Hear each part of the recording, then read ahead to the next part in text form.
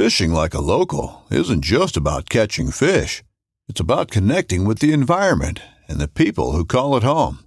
It's about hearing the stories and traditions that have been passed down for generations and sharing unforgettable moments with the people you meet along the way.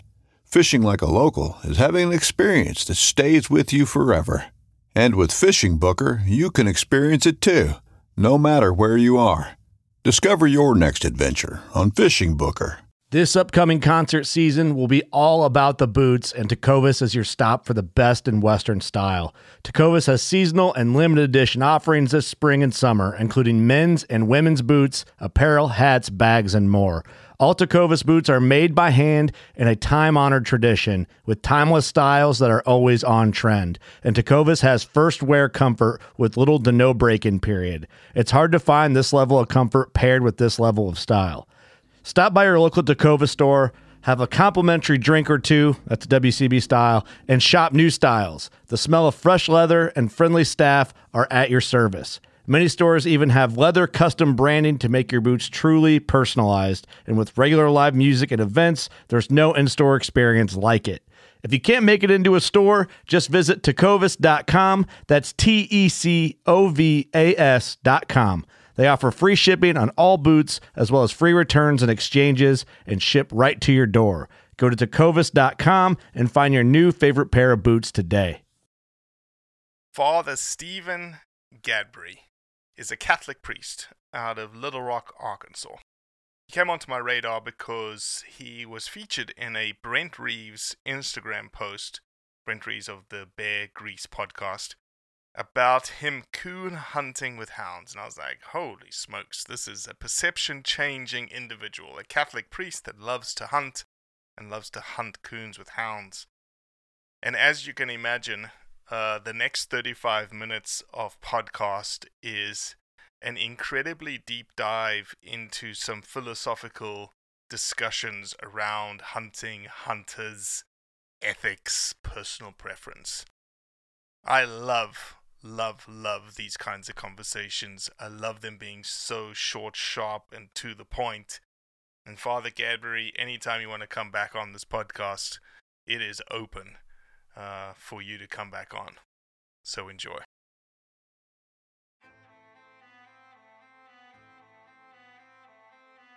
So there's a reason why I started Blood Origins. And that reason is simple. Is that I wanted to convey the truth about hunting. It brings awareness to non-hunters that it's more than just killing animals. How do I start it?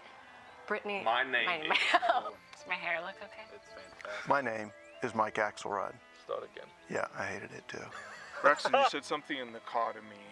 You said that you were living on borrowed time. There's a perception around who hunters are, what we're supposed to be, and a feminist that works for a non-profit that is a hunter that has only eaten wild game for the last 20 years is likely not the thing that people think about when it comes to a hunter.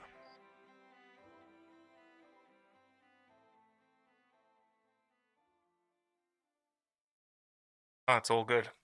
And typically I just mash recording in the beginning because that's when the good stuff happens. Let's make it happen.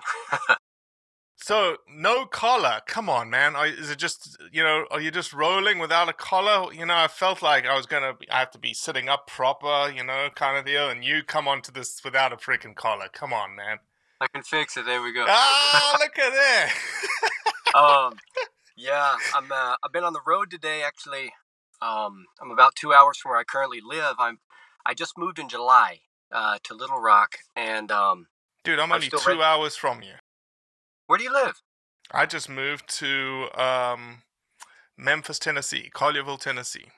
Get out of here. I'll come visit you. I got a couple of people to see in Little Rock. Need to come over for the day. Yeah, I've got an uncle who's a priest in Memphis. I grew up 45 minutes west of Memphis in the Delta, so super close there. But I came over here just running some errands, came to vote, and I was hunting this morning. I'm gonna go hunt this evening before I head back to the big city. But yeah, standing invite, man. Come over. So Catholic priest you get Tuesdays off? Yeah, more or less. things always come up. It's every day's different. Yeah, I always joke with my buddies. They say I got the best job because I only work on Sundays. But yeah, Tuesday's my day off. Well, my friend, I'm just super pumped that you said yes. You know, it was just a random DM that I don't know how I got tagged into the post, or maybe I saw Brent Reeves' post or whatnot, and he's a big fan of what we do, and we're a big fan of him. He's been on the roundup before, and I told him if I was ever going to create this like epic drama piece about hunting and blood origins, I was going to use Brent Reeves as the voiceover actor. You know, great. Yeah. and then all of a sudden, he's talking about Father Gadberry. And, this Catholic priest who chases coons with hounds in Arkansas. And I'm like, those three things typically don't go together. Yeah. And I was like, that's the kind of thing that we like to talk about. Those are the kind of people we like to talk about or talk to. Because we're all about changing perceptions around who we are as hunters. Yeah. And a Catholic priest who's not wearing his collar right now is certainly a perception change individual associated with hunting. So Father Stephen Gadberry, welcome to the Blood Origins podcast. Hey, Robbie, thanks for the invite, man. I'm excited about this. Thanks for the opportunity. Dude, and that video you sent me, like even, as you said in the video, like 5-6 minutes in, man, I can't believe that just happened or I went there.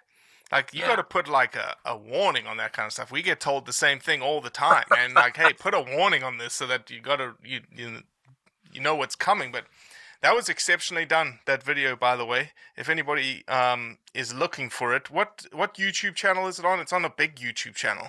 Yeah, Word on Fire. It's Word on Fire. On Fire. Yeah, with Bishop Robert Barron. Just one of our big things in ministry is just engaging the culture. You're talking about breaking the perceptions, and that's, there's so many similarities between what I do in my daily life, as a priest, and also what we're trying to do as a hunting community, and break down barriers, break through perceptions and preconceived notions that people have. And one of the best ways to do that is to be very vulnerable and raw without warning, because vulnerability and rawness is almost equivocal with love, synonymous almost, and it renders the person in front of you open and receptive, and it forces them to wrestle with their own the deepest existence that they have. So just do you think that hunters lack vulnerability and authenticity when it comes to who they are, showing who they are? I think at times we can, because even just the hunter or the huntress are typically these tough people, these strong people who don't show emotions. They're the providers. Going back to the history of humanity, they were the providers, and so you can't show your weaknesses, your vulnerabilities, for the sake of passing on your genes. For the sake of defending your livelihood. Why do you think we've been? Do you think it's just that? Do you think it's this moniker of provision, this moniker of tough guy, tough attitude, and we've got obviously a lot of women and female in the hunting space, that emotion is almost frowned upon? Yeah. Or emotion is belittled. That's a good point. So I think we self-impose the frowning upon it, upon ourselves. But I think the belittling, unfortunately, just the socio-political, religious environment in which we live in, the culture we live in now is one that is belittling is such a big thing, and to the point of enslaving us out of fear of what's going to happen. And you can only be burned so many times before it calluses your heart, right? And I think as hunters, we've been maybe pushed at so much that sometimes we're scared to stand the ground because we've tried for so long. But there's so much to unpack there. No, I think there is a lot to unpack there. I think that the culture that is being driven in social media in all facets of our lifestyle, not just hunting, is that divisiveness is causing people not to be willing to sort of meet in the middle, meet the divide that is being created. I've just read a book called Beyond the Social Media Prism, and it was talking about how social media is being built to divide, and there were these experiments that got put in place to almost understand, if you put views from the other camp, what did that do to that individual? Now, I don't believe that they did it correctly. They purposely put in very divisive views from one side or the other, and it caused them to go even further to the right or even further to the left versus bringing them to the middle. But I think it's also a matter of, and you know this better than anyone, it's finding individuals that are willing to put their heads above the parapet, are willing to express vulnerabilities, are willing to show emotion, and almost changing the game a little bit. That this is who we are, and I'm okay saying that this is who we are, and I'm okay taking a little bit of flack. I'm okay taking the bullets by putting my head on the parapet, because what I've just done is I've just sent a message that it's okay to do this, or it's okay to be like that, or it's not okay to stand like this. Sure. Yeah, the world that we live in now, everything is so convenient that I mean, we want to make everything convenient. We want the answer, the solution, the product now. We want to know. We want the quick answers, the quick fruits. So it's very easy to have this tendency to compartmentalize, or maybe not compartmentalize, but to divide. Go back to the divisiveness that you were mentioning earlier, and to highlight or magnify particular aspects of someone's life, because then we can categorize them and put them into a box and just attempt to control them through a label. Going back to the aspect of vulnerability that I was talking about earlier, it's I think we've forgotten how to dance. You know, it's funny that you're hearing a priest say that, but like, if you just think about dancing itself, it takes two to tango, and it's a very intimate thing, and you got to move together. You have to give and take, and in our basic human relationships, we don't. I think we struggle with the patience of wrestling with who we are as individuals, who I am as an individual, and wrestling with who the other person is in front of me as an individual. We're a big question mark is what we are. That's in a word. That's what I want to say. Is like we're a big question mark. We want the answer now, but life in its deepest way of living out is it's just a big question. Every day is a why. Like, okay, why? Science can explain all these hows, how this happens, how that comes about, when and where and what. But science cannot answer why. And that's as a priest, that's what I wrestle with every day in my own heart, the why, and also in the hearts of all the people that I encounter. But that why, whenever I limit people's labels to their what's, their where, their when, their hows, even. It's all these exterior things. But when you try to struggle with embracing somebody's why, and I don't want to say understand even, I almost did, but it's more of an embracing rather than understanding, because we can never understand it, but we can embrace it. So what would be, talking in the hunting realm, yeah, why does Father Gadberry hunt? Yeah. So there's so many different reasons why I hunt. One of the simplest things is like I'm with people all the time, and there's something nice about the solitude of nature. There's something about solitude of nature. Also, there's something terribly and beautifully humbling about the aspect of hunting. Very humbling. That, I mean, you cannot control it. You have to show up, do your work, be at the, do what you can to be at the right place, and then wait for that chance, and wait for that Father, chance. it's easy. Hunting's easy. It's just we're just a bunch of killers. That's what we do. It's just we go out. It's easy. We kill, and that's that. Well, sure. We can go pretty deep with this. The killing is easy. Any hunter can tell you, and we could debate on, we can argue about how hard we can make hunting or how easy it is.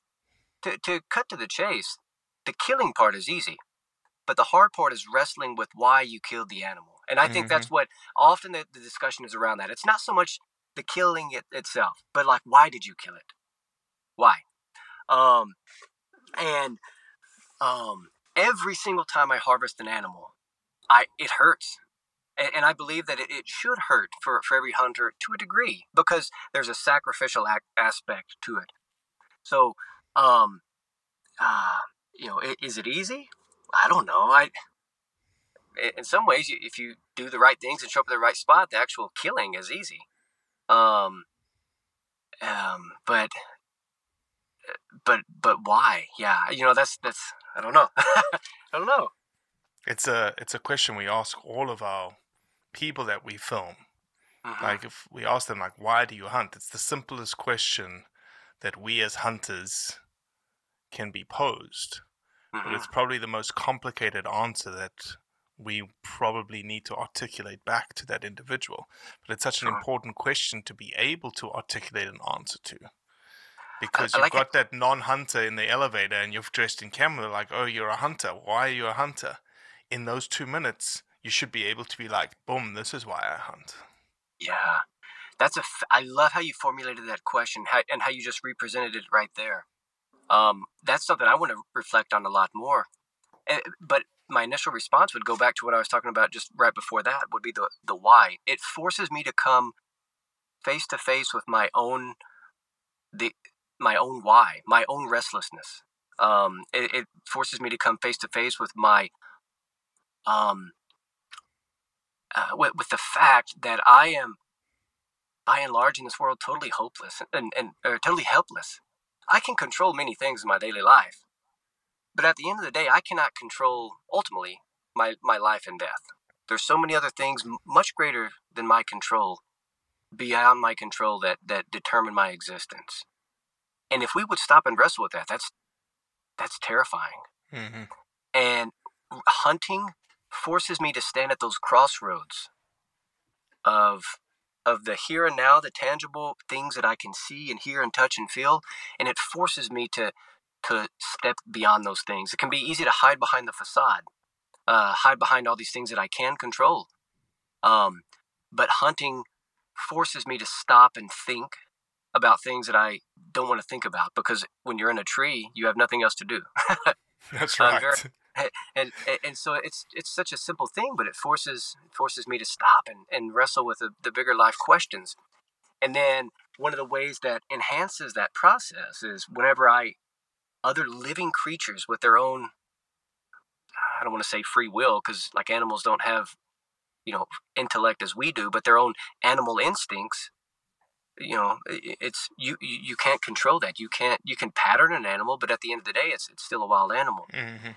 And so it's just wrestling, standing toe to toe with the unpredictable and uncontrollable realities of life, reminds us that there's things so much greater than what we can see and know here in the present moment. So you are a Catholic priest. Let's. I know we totally skipped over your introduction because we just went down a rabbit hole right away. Yeah. So just introduce yourself for people about who you are, what you do, where you're at.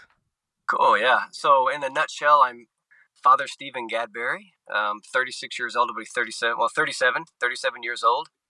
I was born and raised in the Arkansas Delta, right in the heartland of the United States, in the Mississippi River Delta there.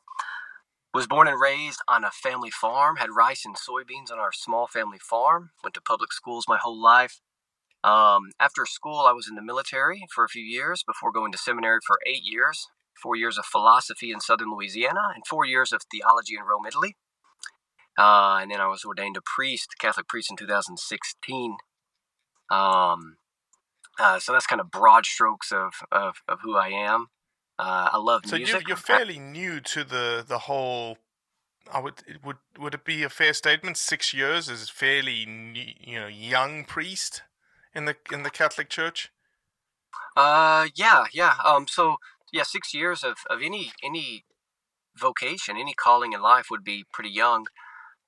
But to step back, this all began in 2006.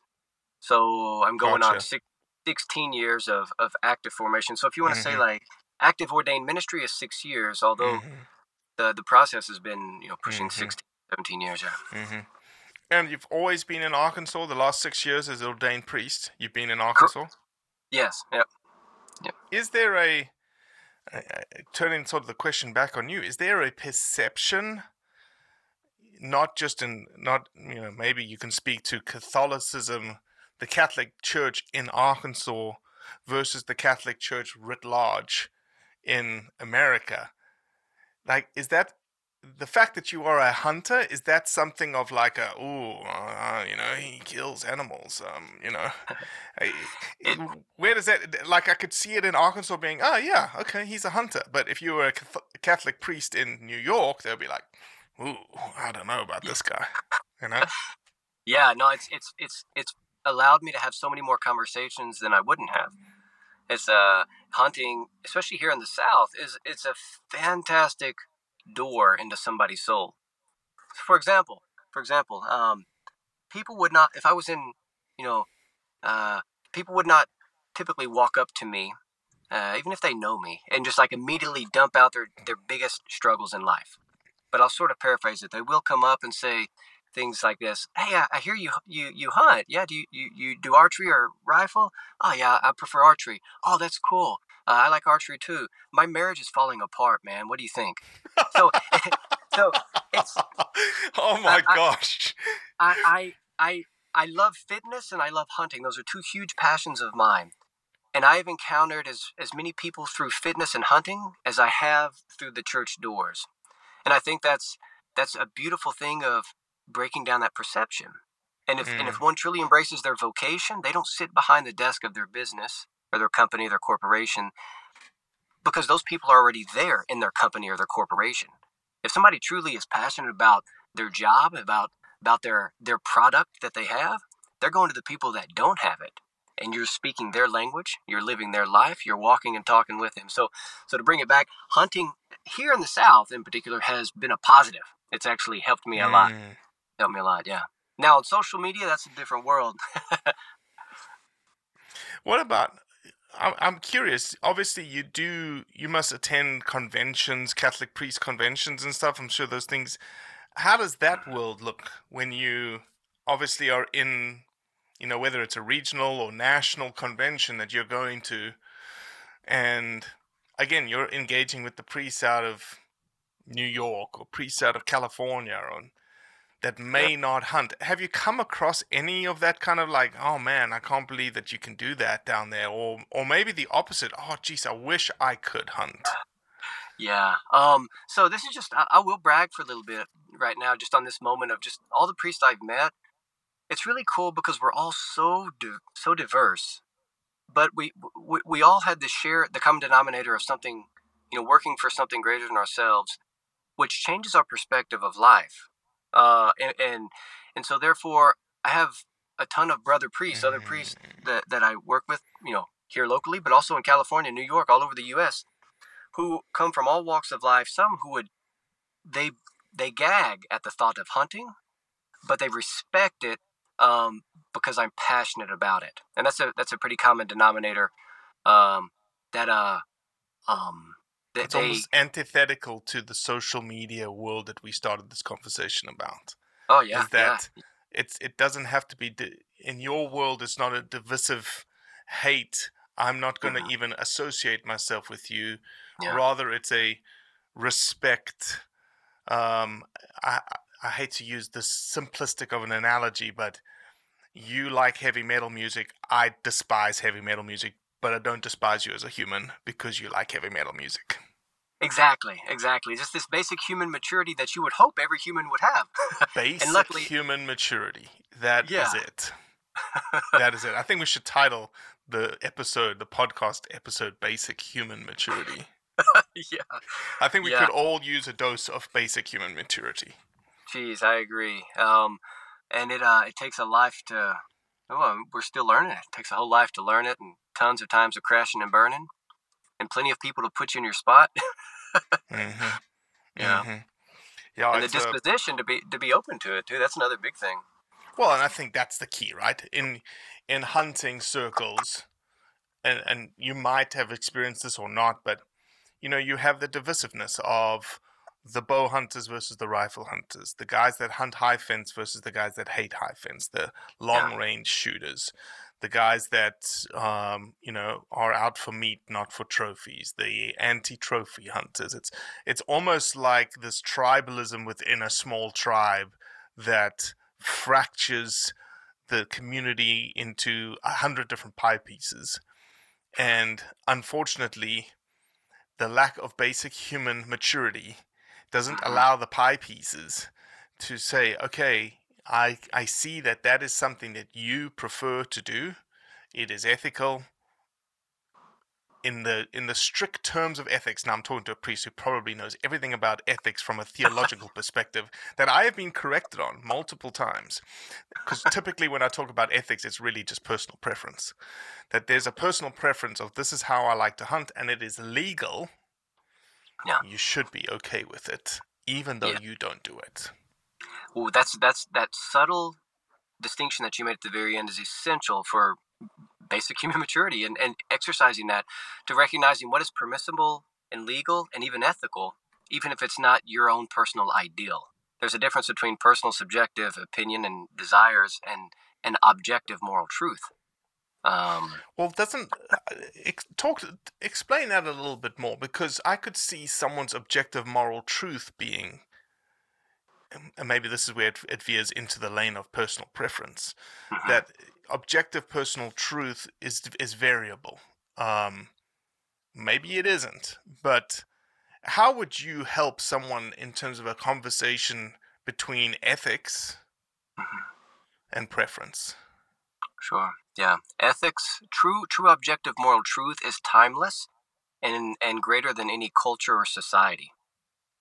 The right to life, the right to reproduce, the right to safe living, the right to live, to have the basic means of life. That's really simply, it could be boiled down to probably those things. Now, all the consequences of that are huge, and that's where a lot of the divisions happen now, where something may be permissible in one culture but not another. So I guess the simplest way of maybe pointing that out would be that objective truths are timeless. They're never changing. They apply to all cultures and all societies for every century. The practical application of those may look different, but if they're the nuts and bolts of it is all this. They're unchanging. What about ethics and preference? What about someone saying, how would someone, maybe this is a better way to couch it. How does someone distinguish between ethics and preference? Well, ethics should shape our preferences, but unfortunately our preferences are what culturally are defining ethics. So that would be the flow of it. Ethics, something beyond you and me, should Correct. shape the way that you and I form our preferences. Yeah. Like the ethic of animal welfare, right? The ethic of dispatching an animal appropriately. That is the ethic, right? The ethic of no injury, or lessening harm, being as ethical as possible to that animal. You don't want to incur any additional pain or suffering or whatnot on that animal. That is the ethic. I believe I can shoot that animal at 500 yards and still be appropriately formed in my preference of how I like to hunt, but also fit in my my construct of that ethic. Sure. Yeah. It's the way that you practically execute those ethics will be different for each person. Now, that's not saying that they're fluid and they can change willy-nilly. There's a difference in degree, not in kind. An ethical kill for a 7-year-old child going on their first hunt with a crossbow from a ground blind, and the dad says you cannot shoot past 10 yards, is different in degree, not kind, than the 500-yard shot that you would take at a pronghorn antelope with a 25-mile-an-hour crosswind. The difference in degree is based upon the way that ethic is applied in your life. The kind of ethic, a clean ethical shot, for example, humane shot for the animal, quick death, is the same kind for both you and the child. So that's maybe a way of understanding it through hunting terms. Yeah. No, it's a fascinating little piece because we've started a series. I've released one of them. I've got another one in the bank, but I need to sort of encapsulate my thoughts around it a little bit more. We've got this series called "I Am a Hunter," but oh, Father Stephen Gadberry is a hound hunter for coons. That is despicable. I am a hunter, but I very much do not like people who use dogs to hunt. Okay, well, do you know? It's almost like an explanation of the but, right? I am a hunter, but I abhor trophy hunting. Yes. Really? So I experienced this in other ways. Well, even in the hunting world as well, but also other areas of life. And I found that a lot of times people will add that "but" clause because they fear committing fully to something. Because when you fully commit to something, it requires you to say no to countless things, and it requires you to put your life on the line. So whenever you leave this "but" and clause at the end, what you're doing is giving yourself an escape route. Whereas if it's truly something that you're going to live, and like truly something that you believe, there's no buts involved. I'm willing to die on this hill for this. And I think regardless of what you do in life, every human being should have something in their life that they are passionate enough that they're willing to die on that hill. That is what I struggle with personally every day, and what I try to help other people decide in their own lives. What are you willing to die for? So going back to this "but" and clause or whatever, I think just the way I'm hearing it and thinking about my own experiences with people is that it's very often rooted in fear or the desire to have an escape route.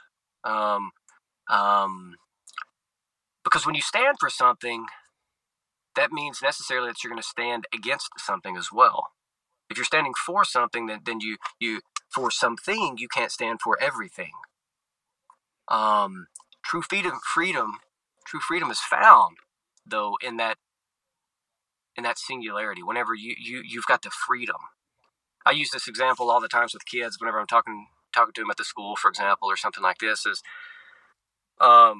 maybe we've all had this experience when we go to the ice cream shop as a kid, and mom says, you can get one scoop of whatever flavor you want, and then you want to sample 5 different flavors, and then you think, this or that, and you can't decide. And then ultimately, mom says, let's go. You didn't get anything, and so you don't get ice cream, or you get what she picks. And so the inability to choose leaves you without ice cream. But whenever you choose, you say no to all the other flavors for the sake of fully committing to one. Testing the envelope, though, has helped. Let's see. Yeah, there's so many different little bunny holes that you could go down on this. Because how we end that series? What I say at the end? How's this? Just what you just said. Hunter is a hunter. No buts about it. Yeah, that's it. That's it. Be willing to die for it. And exercising all the possible movements in an area of life gives you a better understanding of it. Exploring every corner of a house allows you to better know that house. For example, hunting. You used the example earlier of the division that we have. Oh no, I'm archery only. Oh, I'm rifle. I'm long range, muzzleloader, this or that, trophy, not trophy, high fence, public land. It was cool because as you were going through those, I do literally all of those things. And a few years ago, actually the land that I'm hunting at today, I go out there, I help with a lot of doe management. They have a lot of does, and I love hunting does, white-tailed does. A couple of years ago, the landowner said, hey, here's my muzzleloader. Why don't you use it today? And it was the first day of muzzleloader season. And I said, I want to use my bow because I was so deep into archery at that time. I was really resistant. I was like, I'll use the bow. He said, no, why don't you take it? I said, nah, I think I'm going to use my archery equipment because I've got it already. He said, well, I've already got it loaded for you. And so, like, I took it and I used the muzzle loader. I ended up getting a doe. But part of me was like ungrateful because I wasn't in control. But it changed my perspective of hunting. So I love archery, passionate about it. But he's passionate about muzzleloader, and this muzzleloader in particular. And he couldn't wait to share that thing with him that he's willing to die for. You know, that's an extreme example, but he's willing to stand on that hill and die for it. And he wanted me to experience the blood he's willing to give. Here, take this. So I took it, used it, and I felt the sting of the ingratitude. They're letting me hunt at their place. Why would I complain? He could say, chase him with a slingshot, and okay, I'll do it. But what I started doing from that time on is every year I try to take animals with multiple forms of tackle. And even last year, I got a new bow before the season, and I could not wait to use that compound bow.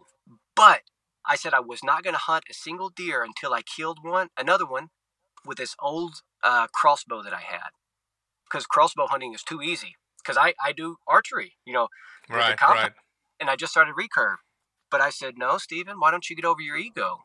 A clean harvest is a clean harvest. And this is legal and it's fair. And that was one of the funnest hunts that I did with that crossbow. Awesome. Yeah. So anyhow, to bring it all back, like to the point before I went down that bunny hole, like for me to be willing to die on this hill of hunting, I have to explore every corner of hunting that's permissible and legal and ethical, and do it gratefully and humbly, and recognize that I don't know it all. And the more I explore these other avenues, the more I'll learn, and then the more steadfast I will be on that hill, and the more ready and willing I'll be able to die on that hill for hunting. Man, you just inspired me, man. That's exactly what I need to be doing from a Blood Origins perspective. This is the world I live, right? And I feel like I'm very accommodating to all hunting because I have to be, right? I'm not accommodating to the hunter that's shooting a hole in the bottom of the boat that we're trying to row upstream.